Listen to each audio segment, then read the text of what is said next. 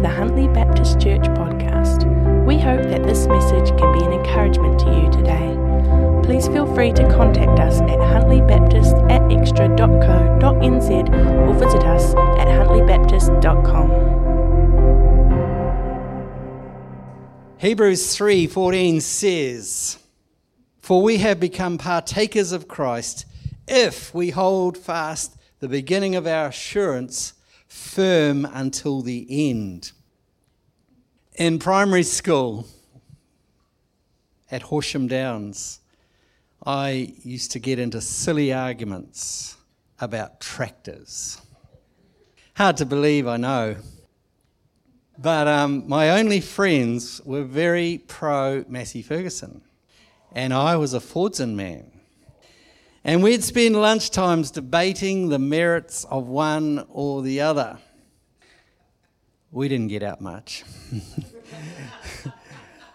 Next thing, it was Honda versus Yamaha, once motorbikes became a thing on farms.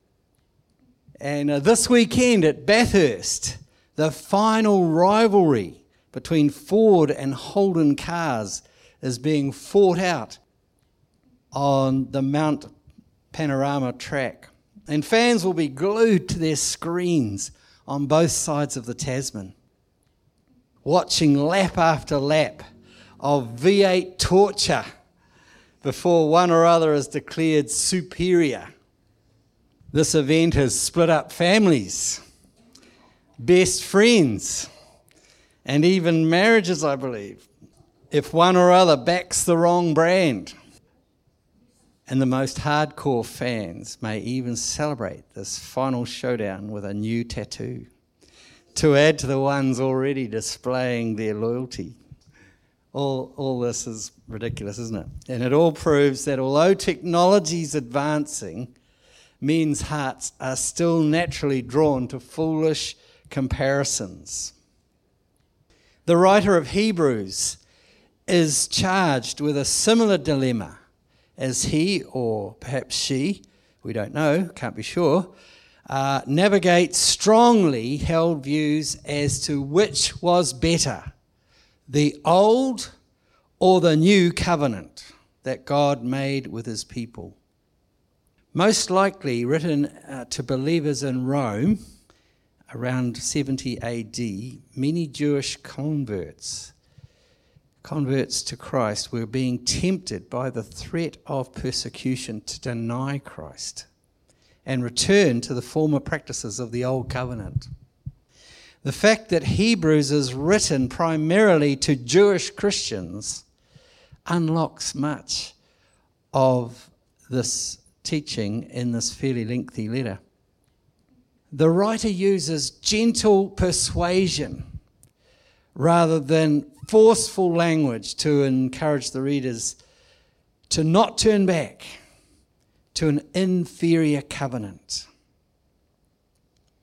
And the reason for giving up could well be that Judaism was still legal in Rome, whereas Christ followers were coming under intense pressure to deny their faith by the Roman Caesar Nero. So persecution threatened both groups really, but Judaism was still legal in Rome, whereas the Gentile believers were sort of on their own.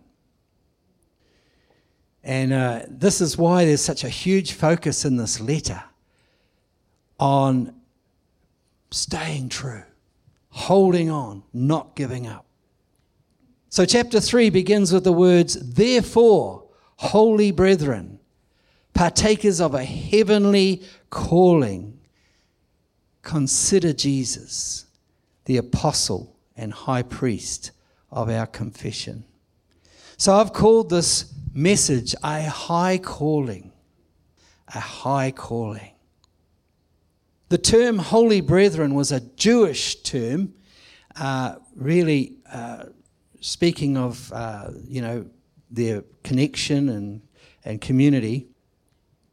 To win them over. He wanted to win the Jewish believers over, followed up by the invitation of Jesus to a higher calling, or revelation than the Old Covenant. The word consider, it's not a strong word. The approach here, I think, from the writer is to identify with his readers and to win them over simply by the merits of Christ, rather than to scold them for unbelief. My mother used to say, a man convinced against his will is still of the same opinion. In other words, something needs to happen in the heart before real change happens to a person's opinions. Amen? That still applies today. If you're trying to win someone over, perhaps a family member, someone at work, don't argue. Don't argue them into the kingdom. It doesn't work. Just love them and pray for a change of heart. Okay, so let's turn to Hebrews 3 and let's read verse 1 to 6. Ready, read. Therefore, holy brethren, partakers of a heavenly calling, consider Jesus, the apostle and high priest of our confession. He was faithful to him who appointed him, as Moses also was in all his house. For he has been counted worthy of more glory than Moses, by just so much as the builder of the house has more honor than the house. For every house is built by someone, but the builder of all things is God. Now Moses was faithful in all his house as a servant for testimony to those things which were to be spoken later, but Christ was faithful as a son over his house, whose house we are, if we hold fast our confidence and the boast of our hope firm until the end. Last week I shared that I believe this letter to the Hebrews is actually a prophetic word for the church in 2022. The times we are now in call for faith and courage, as Mark prayed, This is not the time for hand-wringing and despair, but for action and prayer. We could so easily give up on our vision just because of the chaos we see happening all around the world and general discouragement. But by faith, something eternal can still happen. We can still make a difference by faith, by getting hold of faith and applying it to here. While many Christians have opted out, we need to opt in. We are partakers of something very big, something eternal, where the stakes are high because the calling is high. It's a high calling, folks. If we have bowed the knee and we believe in our heart and call Jesus Lord, then we're on an assignment for none other than the King of Kings, who is our apostle and high priest. Under the Old Covenant, these two roles, apostle and high priest, were held by different people. An apostle was basically an ambassador who brought God's message and direction to the season at hand. The high priest was a mediator who stood in for the people before God with prayers and sacrifices. So the high priest oversaw the burnt offerings and all of that for the pardon of both the people and his own sin. And so to sum up, one brings messages down, the other takes prayers up. Verse 1 tells us that Jesus is both ambassador or apostle and our high priest.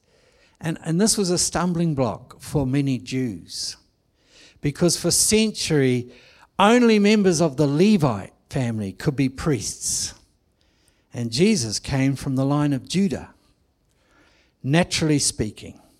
But supernaturally, God, through the virgin birth, had laid every anointing upon his only begotten Son.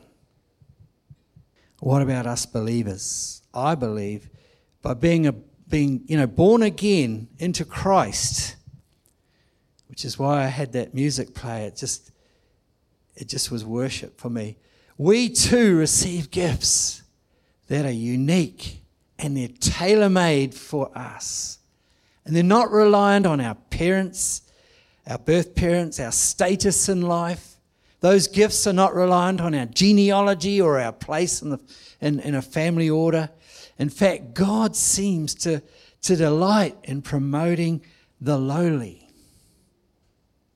the one least obvious, and the ignoble in order to do noble tasks. We only have to look at David, Gideon, Jacob, and Esther, and even old Peter, to see that he chooses ignoble people to do noble tasks.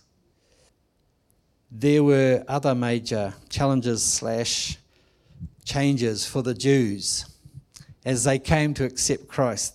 The old sacrifices used to have to be repeated and again and again and again for sin. The new sacrifice is once and for all. Jesus just died once. The old priests were on one side. The one priest, Jesus, is now sufficient. The old sanctuary had its closed tabernacle, and the new sanctuary has its open throne.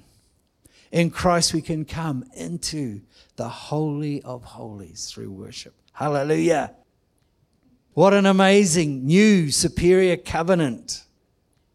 The writer of Hebrews is essentially saying, why would you ever want to go back there?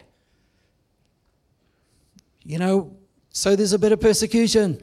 Whatever the cost, whatever persecution comes as a result, hang in there, keep going, because Christ is enough and He's our everything. It's easy to look back, and glorify the past before we knew Christ, when life was simple. You do this, you get that, But I want to warn you this morning, there's nothing back there. It's easy to forget the guilt, the loneliness and the futility. And in our dark moments, it's tempting to fall back. But once you really know Jesus, you're ruined for the ordinary. There's only one way that satisfies, and that's the way of the cross. A lot of people say, onward and upward, keep trucking. But really in Christ, the way up is the way down to humility and surrender. During the first lockdown, 2020, I got a taste of life with no meetings, no visitors, no interruptions, no one borrowing stuff, almost no phone calls, no church, no fellowship, and just limited practical serving. And I thought, is this how it is for most people in my community, my neighbours? On top of that, I just happened to be on steroids, coming off cancer treatment. Man, was I on fire. 14-hour days, being an essential worker. One night Amy saw lights coming across the paddock in the distance and she said, Aaron, what's that? He says, it's just Dad coming home, finishing work. And Aaron turned up on our back door with a young fellow who'd been away on a mission trip. I don't know how he ended up at Aaron and Amy's, but he was at a bit of a loose end. And he came down, and I said, it's great to see you. Do you want to come in for coffee? Yeah, do you want to watch a movie or something? Aaron said, Dad, it's 10 to 11.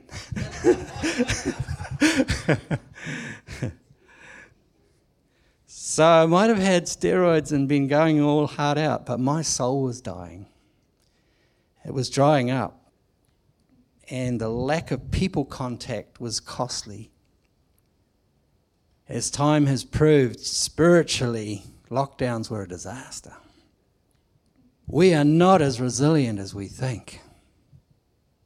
In verse 2, we see that Moses was really, really esteemed among the Jews as God's ambassador, as one who was trusted with bringing the law. We'd say now here in New Zealand that he had huge mana. But the writer then likens him to the building and Jesus as the master builder in verse 3. The builder has far superior honour than the building. Moses was the apostolic leader and Aaron was given the priestly role.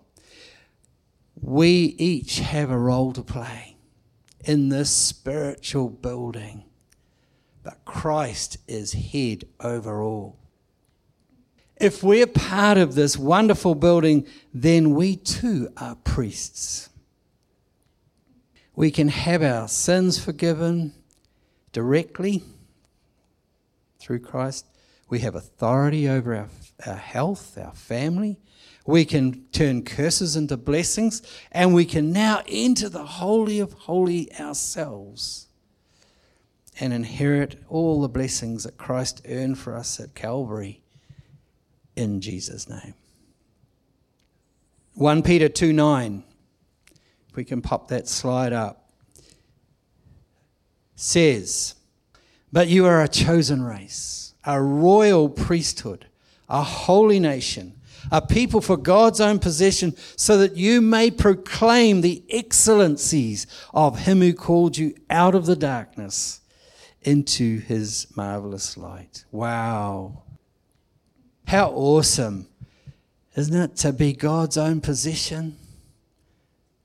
A royal priesthood and a chosen race, because God doesn't make junk. What God makes and what he does is excellent. So through Christ, we now get to call Dad and hang out with him any time, and that makes us royalty. For the first century Jews, there was a mountain of tradition to overcome to receive Christ. But they also had a lot to gain from this new covenant. Why would they want to stick with a rusty, unreliable Ford Mondeo when they could drive anywhere, anytime in a Rolls Royce? The new covenant was way far superior and still is. So my challenge today, are you struggling to accept the freedom of this new covenant? Are you still trying to earn your salvation? Maybe you're dealing with some other big choices and challenges. And perhaps it's your identity or some relationship. I know when I was 18, I didn't know who I was. It took a while. I used to struggle to relate to the high priest concept and ignored these verses. I didn't kind of click into this high priest thing. But as I've meditated on it, I've come to appreciate the fact that Jesus is the ultimate high priest because he came. He came. You know, Air New Zealand was right. Being there is everything. He came to earth as a human. Jenny and I just went to our first All Blacks match live. They were metres away just a few weeks ago. Just only ever watched them on telly. We came to this realisation that being there is everything. On Friday, I went to watch rally cars. And you can't explain to anyone what it's like until you've been there. The stones hitting you. Well, not quite. It's all health and safety now. Yeah. The whistles, the helicopters, the screaming engines. You got to be there. Anyway, but Jesus was here. He can fully relate because he suffered as we suffer. He was tempted as we are. He was lonely. He was rejected. He had false accusations galore thrown at him and persecution. Add to that, he gave a name to love. He gave love a name in a dog-eat-dog society. He listened and he showed kindness to those society rejected. He showed justice to the poor, to the impoverished, the orphan and the widow. He broke social norms and he gave women dignity. I now love the fact that he personifies what an ambassador and a high priest looks like. Free of corruption in a broken world. Praise God for Jesus. Why do we settle for scraps when we can receive nourishing, fresh daily bread from Jesus? Why do we drink from a stale old pond, figuratively, when we can be refreshed with that cool living water that he provides? You know, arguments based on personal preferences or comparing ourselves with others, which the Bible tells us not to do, and taking offense, which we're warned about, and the many other distractions we face on a day-to-day basis, they will all one day cease. And they'll just simply pale in comparison at the revelation of Jesus. When we have the revelation of Jesus, we won't want to compare him with anything. He'll be our ambassador and high priest. So what changes when he becomes our ambassador and high priest? What changes when we repent and confess sin? Our high priest he petitions Father God on our behalf. That's what changes. He stands in the gap. He takes our stuff, our crap, and then he gives us a recommendation to the Father. He bridges the gap. He applies his sacrificed life to our sin, and then he prays for us continually. The Bible says Jesus prays for us. Isn't that awesome? That's what changes when he becomes our high priest. That alone is incredible and worthy of our highest praise. Amen. So let's just simply thank him and thank him and thank him, and then be a priest to others. Amen. God, we just thank you for this new superior covenant that was in your heart before the world began. The law shows us how much we need a Savior. Jesus came in person to be that Savior. Thank you, Jesus. Thank you, Lord, for all these promises and blessings.